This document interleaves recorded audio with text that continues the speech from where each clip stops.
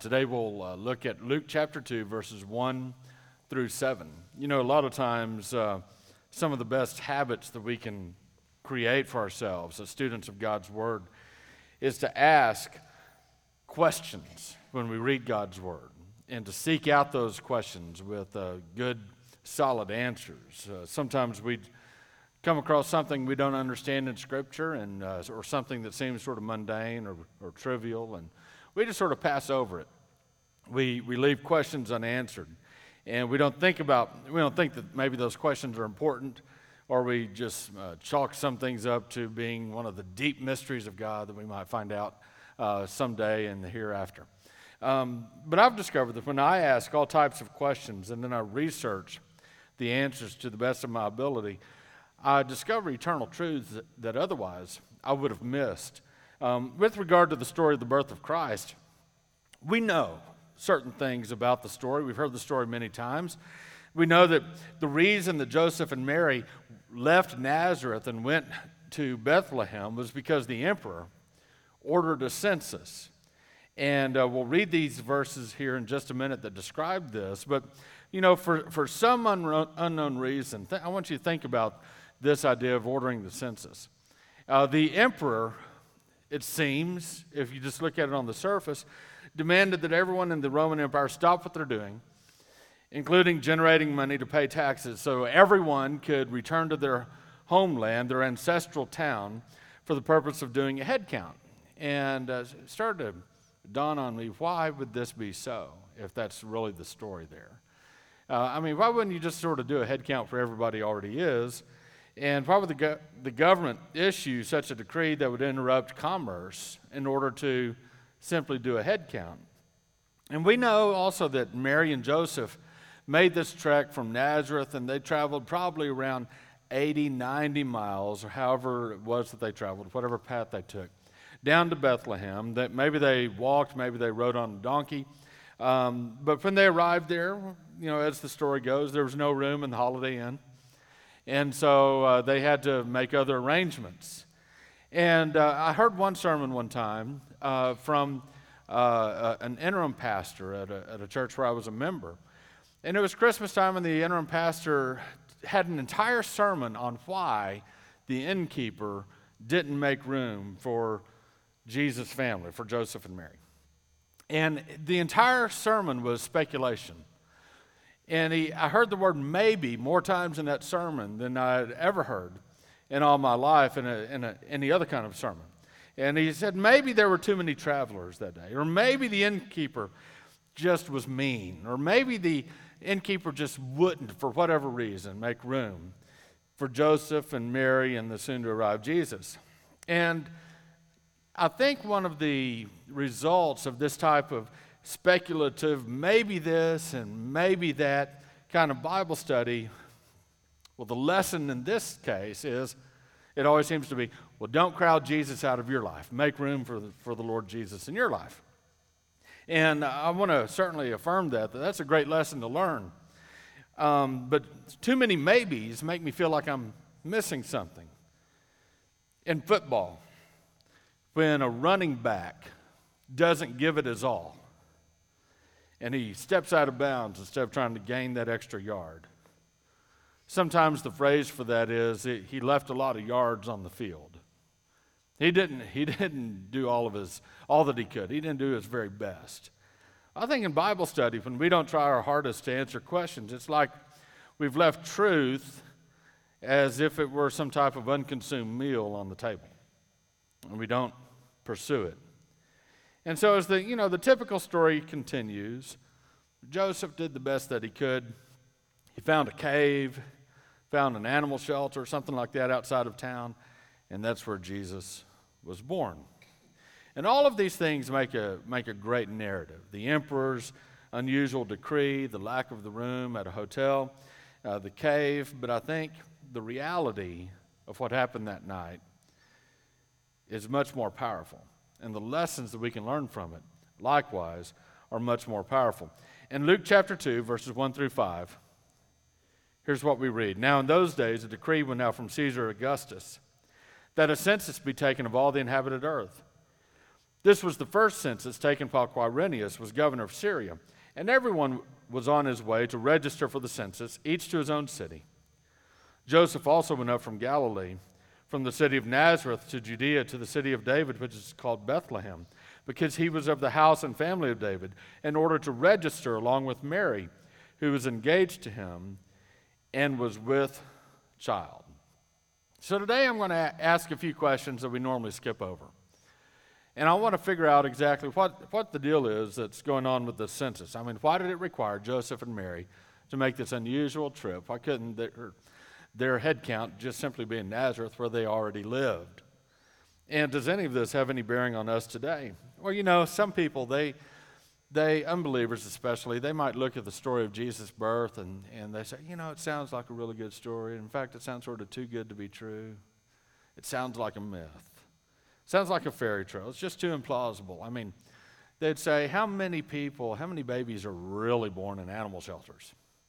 Really? I mean, and you Christians are telling me that what really happened on that day, he just happened to be the Savior of the world. But I say that Luke's story is not only plausible, but almost certainly had to have occurred in the way that Luke told it. In fact, the minor details that Luke gives us about the circumstances surrounding Jesus' birth make it obvious that this is more than just a story that you tell your kids. It's very real. And I want to remind you in Scripture once again that every little given detail matters. So instead of just skipping over these mundane details like the census, let's look a little closer. Now, in that day, like in our day, countries or peoples that were near each other, they had an influence on each other. If one country came up with a good product, you'd find it in another country soon. I'll give you an example. Many years ago, probably about 25 or more years ago, I was in McAllen, Texas, and I had this new dish. It was called fajitas. No one had ever heard this before.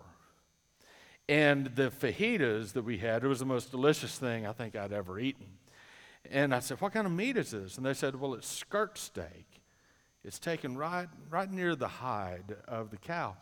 And they said, you can get it for almost nothing because they just throw it away. Well, if you've been to any kind of Mexican food restaurant lately, you know that fajitas don't cost almost nothing anymore. What happened? That dish made its way from our neighbors to the south and became a hit here. Same thing happened in Jesus' day, in the biblical days. And if one country came up with a good product, you'd find it in a nearby country soon. Or if one country came up with a good idea, it would be copied by its neighbors very quickly. And of course, as you know, looking at geography, the land of Egypt is very close to the land of Judea, which is the setting of Luke's story. There, Bethlehem is only a few miles from Jerusalem, and all of that's fairly close to Egypt. And at the time, Judea, like Egypt, all of that area was run by the Roman Empire. And now I bring up the idea of Egypt because Egypt had a very long history of census taking. They were the standard bearers when it came to taking censuses. And there's a theologian that I respect greatly, J. Duncan Derrett. He's probably the greatest scholar in ancient Eastern and Near East law that I've ever come across. He writes this: there was never a bureaucracy like that in Egypt. And all parts of the empire at the time of Augustus and Tiberius would have been glad to emulate its standards and achievements. So when Quirinius and his assistants took up the mammoth task of making a census of the inhabitants of Judea, they will have had the Egyptian system as their blueprint, for there was no other. Now, I tell you all that to say this: the Egyptian census practices were the ones that were copied and used by the Romans. And so when Luke writes about the census being the reason for the travel of Joseph and Mary from from Nazareth to Bethlehem, all of his original readers would have known why they made the journey. And here's the reason they made the journey: taxes. They did it for taxes. Now, most of the tax collecting system in the Roman system of taxation was done by local authorities who were told if they came up short, they'd have to make up the difference out of their own pockets. This picture that you see is an ancient drawing, or really a graph, if you will, cut in stone, of a Roman tax collector using an abacus to calculate a man's taxes. And the Romans registered everything. Why? So they could tax everything. Sound familiar? There were property taxes. There were tariffs. They had special pig taxes. They had taxes for every kind of registry that they kept track of. There were crop registries. There were animal registries. There were craftsmen and tradesmen registries. They even had prostitute registries. And the registry offices would have a piece of paper that a resident would sign with his date of birth, along with the names and the signatures of witnesses. The registry offices would keep track of all of these papers. They would track marriages. They would track inheritances. They would track the rights to land ownership. They would as well track the ages of all the males. Now, someone might say, well, can't you just try to avoid paying taxes back then? It wasn't likely, because the Romans were fierce tax collectors. In fact, if you failed to register, then you could be fined 25% of your property. Not 25% tax fee on top of what you already owe, but they would take 25% of your property away from you permanently. And so people were very inspired to register. And the tax collectors themselves were like loan sharks. They could charge you any extra amount they wished and keep it for themselves. They got rich off the backs of the middle class and the poor, especially, who paid a higher percentage of their taxes than the wealthy and those who had connections. The tax collectors had men who would rough you up if you got behind on your taxes. And so the potential for abuse in this system became so great that one of the Roman emperors tried to alleviate the problem by sending out this message to all of his tax collectors. He said, I want the sheep shorn, not flayed. Doesn't that make you feel good? And so when you're reading the Gospels and you come across phrases like sinners and prostitutes and tax collectors, maybe you'll understand now why the tax collectors were thrown in with the others, because people absolutely hated tax collectors, hated them. So what does all this have to do with Joseph and Mary? Well, all of those taxes that they had to, that people had to pony up, in addition to all of those, every male age 14 to 60 paid a poll tax. You know what a poll tax is? A poll tax is a tax that you pay for the privilege of being alive. If you're alive and you fit the category, you pay the poll tax. Regardless of whether you're wealthy, regardless of what kind of resources you have, regardless of what kind of income you have, regardless of how much land you have, everyone has to pay the exact same poll tax. And so it really hit the poor pretty hard. So it's a levy that's given regardless of income or resources. Now, all newly born boys had to be registered. Why? So they could be tracked and they could pay the poll tax. And the picture that you see here, this next picture is a picture of an actual poll tax receipt that was written on a piece of broken pottery that archaeologists have discovered. And so there was a house-by-house registration. Every household had to be registered, and it was established in order to keep tabs on everyone and make sure they paid their taxes. Births in that household were registered. Landlords were required to provide detailed information on the occupants of their dwelling that included the parentage, the age, the profession, the tax status, and the information on every piece of property that they owned. This census took place every 14 years. Why every 14 years? Because every boy 14 and above had to be taxed. And so every 14 years, they would go through this and refresh their records, make sure they have everything on the up and up. But if you were an official Roman citizen who lived in a Greek city, you were exempt from paying poll taxes. So what did a lot of Jews in Greek cities do?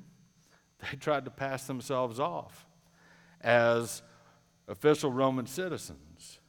And eventually, so many Jews were trying to pass themselves off as official Roman citizens, finally a declaration was made that all Jews were once for all declared to be non-citizens. In other words, they were second-class citizens. All of them had to pay the poll tax. And there was great consternation at that. The Jews already hated the Romans for being in their homeland, but hated them even more now. But there was a glimmer of hope. If, however, you were a citizen of Jerusalem, you could claim a reduction on the amount of poll tax that you had to pay by 50%. 50% off your poll tax if you were a citizen of Jerusalem, which was also true if you lived in one of the surrounding villages around Jerusalem, like Bethlehem. Bethlehem was only 5 miles away. And so to get the discount, when the census came around, you had to live on the rolls of that district. You had to live there during the time of the census. So now we get to Joseph and Mary. Joseph lived in Nazareth. That was a Greek region, actually. There could have been the possibility that he would have to pay no poll tax if he could pull it off, you know. But on the other hand, if it was proved that he owned land as a Jew to the south in Judea, he might owe the tax. In fact, he might owe a penalty if he was trying to avoid it. And so according to rabbinical law, every Jew owns a fraction of land in Israel, simply by inheritance. Even if the land owned is minuscule, or if no one knows where the land is located, it doesn't matter. Every Jew by law, rabbinical law, owns a piece of land in Israel. And since Joseph was of the house of the ancestry of King David, his ancestral city, his home city, if you will, was Bethlehem. And it would be best, it would be wisest for him to claim that preferential rate of 50% off the poll tax than taking the chance of being caught as a landowning Jew and having to pay 100% or even more if he owed a penalty. And so in order to establish his ancestral and citizenship rights in a village close to the metropolis of Jerusalem, he had to go to Bethlehem, and that's exactly what he did when that census came along. But what about Mary? Why did she go? Well, from her perspective, maybe she just wanted to be with her betrothed. But from legal perspective, if her child was born there, then that child, once the child turned 14, would also get 50% off of having to pay his poll taxes as well. And so, Joseph traveled to Bethlehem with Mary at his side for one of the most noble reasons in all the world: to save money on taxes. And Joseph brought along his pregnant fiancée for a reason even more noble: to get his son the same discount. Sort of sounds funny when you put it that way. I mean, it doesn't have the same flowery aura as we normally associate with the Christmas story, but I would say that Luke's original readers would have understood. However, Joseph, I believe, in all seriousness, should be commemorated, and his example should be followed. You see, when Joseph received the immediate discount on the poll tax for himself, he was putting himself in a better position to provide financially for his family. Even as a young man, not yet officially married, Joseph was being responsible. He was being a real man. He was being a provider who loved his family, who cared for his family, wanted the best for his family. And when Joseph registered his newly born son, he was providing for him in a manner that would not come to fruition for many years. Joseph was making plans for his family. He was thinking ahead. He was providing prior to the provision ever being met. It wouldn't be met for another 14 years. You see, I believe that our Heavenly Father knew exactly what he was doing when he provided his only begotten son with an earthly family led by Joseph, by someone who'd make the sacrifice and provide for his family like Joseph did. And I think that we should commend Joseph, and we should follow his example. Claim all of your deductions. The government will get by. Now, verses 6 and 7. While they were there, the days were completed for her to give birth, and she gave birth to her firstborn son, And she wrapped him in cloths and laid him in a manger because there was no room for them in the inn. Once the baby Jesus was born, what'd she do? She took some cloths, some bandages really, and wrapped him up. Literally, it says she swaddled him. It's a word we don't use very often. She swaddled him. What does it mean to be swaddled? It means that you're just wrapped like a big tube, like you're in a big tortilla, and your arms are strapped to your side and your legs are strapped down, and you're just wrapped up and you can't bend your arms, you can't bend your legs. You don't have any freedom of movement. You're kept absolutely stiff. That's how she wrapped the baby Jesus. She swaddled him. And she took these bandages and tightly wrapped his arms and his legs so as to hold them still. And that was the practice in that culture. In fact, in some cultures today, it's still the practice. Why would someone do that? Well, part of it is to keep the baby Jesus warm, because we know that he was born around 5 or 4 BC, in the winter of 5 or 4 BC, probably December or January of that change of the way we count years. And so it seems ironic to me that the moment that God, who is completely free, God is the most free person, the most free being that has ever existed, that the God who is completely free, when he became flesh and he was birthed, the God who cannot be contained was trapped and contained by a young woman. He was trapped, and we have to remember what Scripture says about Jesus in Philippians chapter 2, that he humbled himself and he emptied himself and he took on humanity and he submitted himself to all of the things that humanity has to go through, being hungry and weeping and being hurt and even death. And Jesus submitted himself to all of this. And we read that there was no room in the inn, verse 7 says. And because there's no room for Jesus or for the family in the inn, Jesus was placed in a manger, a feeding trough that cattle and sheep and donkeys and horses use. Now, as you might already know, I may have mentioned this before, the word inn there in verse 7, it's really not a very good translation. The word inn in the Greek, I don't try to teach a lot of Greek, but I want to show you the difference here. The word inn there is the word kataluma, and it means guest room. That's literally what kataluma means. It means guest room. The word kataluma was used in only one other New Testament story. Remember near the end of Jesus' life, he met with his disciples in secret, and they went up to an upper room to pray. They went up to the kataluma. That's what a kataluma is. It's a guest room. And they had the Lord's Supper there. And it was called the upper room in that passage in Luke chapter 22, verse 11, because that's where the guest room is usually located. And so if Luke wanted to talk about the Holiday Inn or the Best Western or some type of room that you would rent, he would have used a completely different word. He would have used the word that is used to describe when the Good Samaritan takes the wounded man and takes him to the Holiday Inn, if you will. It takes him to the Pandikaion is the Greek word. He would have used that term. That's not where Jesus' family went. They didn't go looking for a hotel. They went to someone's house. And there was no room for them in the guest room. The picture that you see here is typical of what a first century Jewish home looked like. Upstairs on the left would be a family room. The guest room, the kataluma, would be upstairs on the right. It's just a little bit smaller. And downstairs on the left is where the animals would stay at night, especially on cold nights, especially pregnant animals or sick animals or weak animals or vulnerable animals. And there would be a feeding trough inside. The rules for hospitality in that area would be that a host would welcome any traveling stranger. That's just what you did back then. You would welcome traveling strangers, especially someone who might be related to you via common ancestry.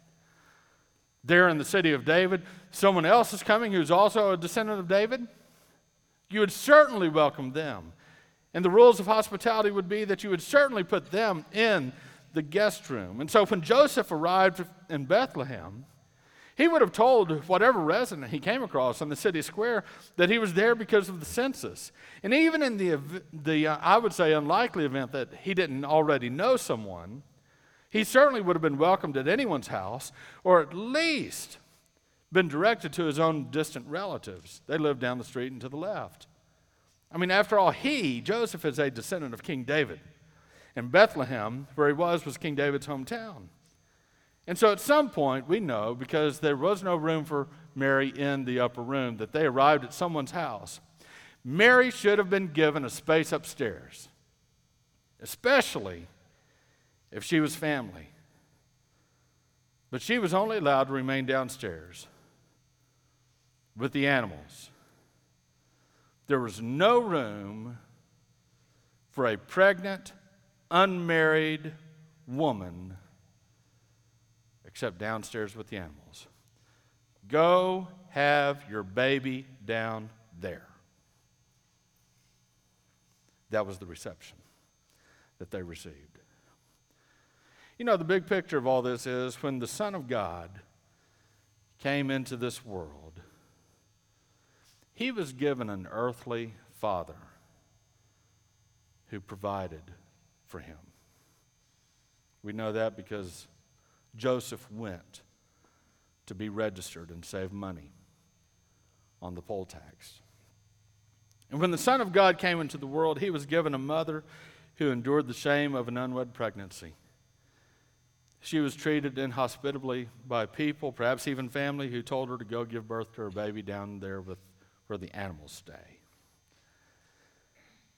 And when the Son of God came into this world, the stigma of being born to an unwed mother stayed with him throughout his entire life. Many years later, 30 years later, Jesus was deridingly called the Son of Mary, not the son of Joseph. Why? Because everyone knew Joseph's not the daddy. He's the son of Mary. But Jesus didn't let what others thought or said of him stop him from serving his heavenly Father. You know, the circumstances that Jesus experienced, even as a little baby, were not obviously completely ideal from at least our human vantage point. Born to an unwed mother, rejected by inhospitable people, placed with animals. But Jesus' life was directed by the very hand of God. And as Jesus grew, his parents taught him to love God. He also taught his parents to love God. In Luke chapter 2, verse 40, we read, the child continued to grow and become strong, increasing in wisdom, and the grace of God was upon him. You know, your own life, our own lives might seem that they're filled with circumstances that are less than perfect. Things go wrong financially, health-wise, issues come up, family issues, whatever. But if we're willing, God will direct our lives. And we can learn to love God more. We can increase in wisdom. And my prayer is that the grace of God might be found with us all.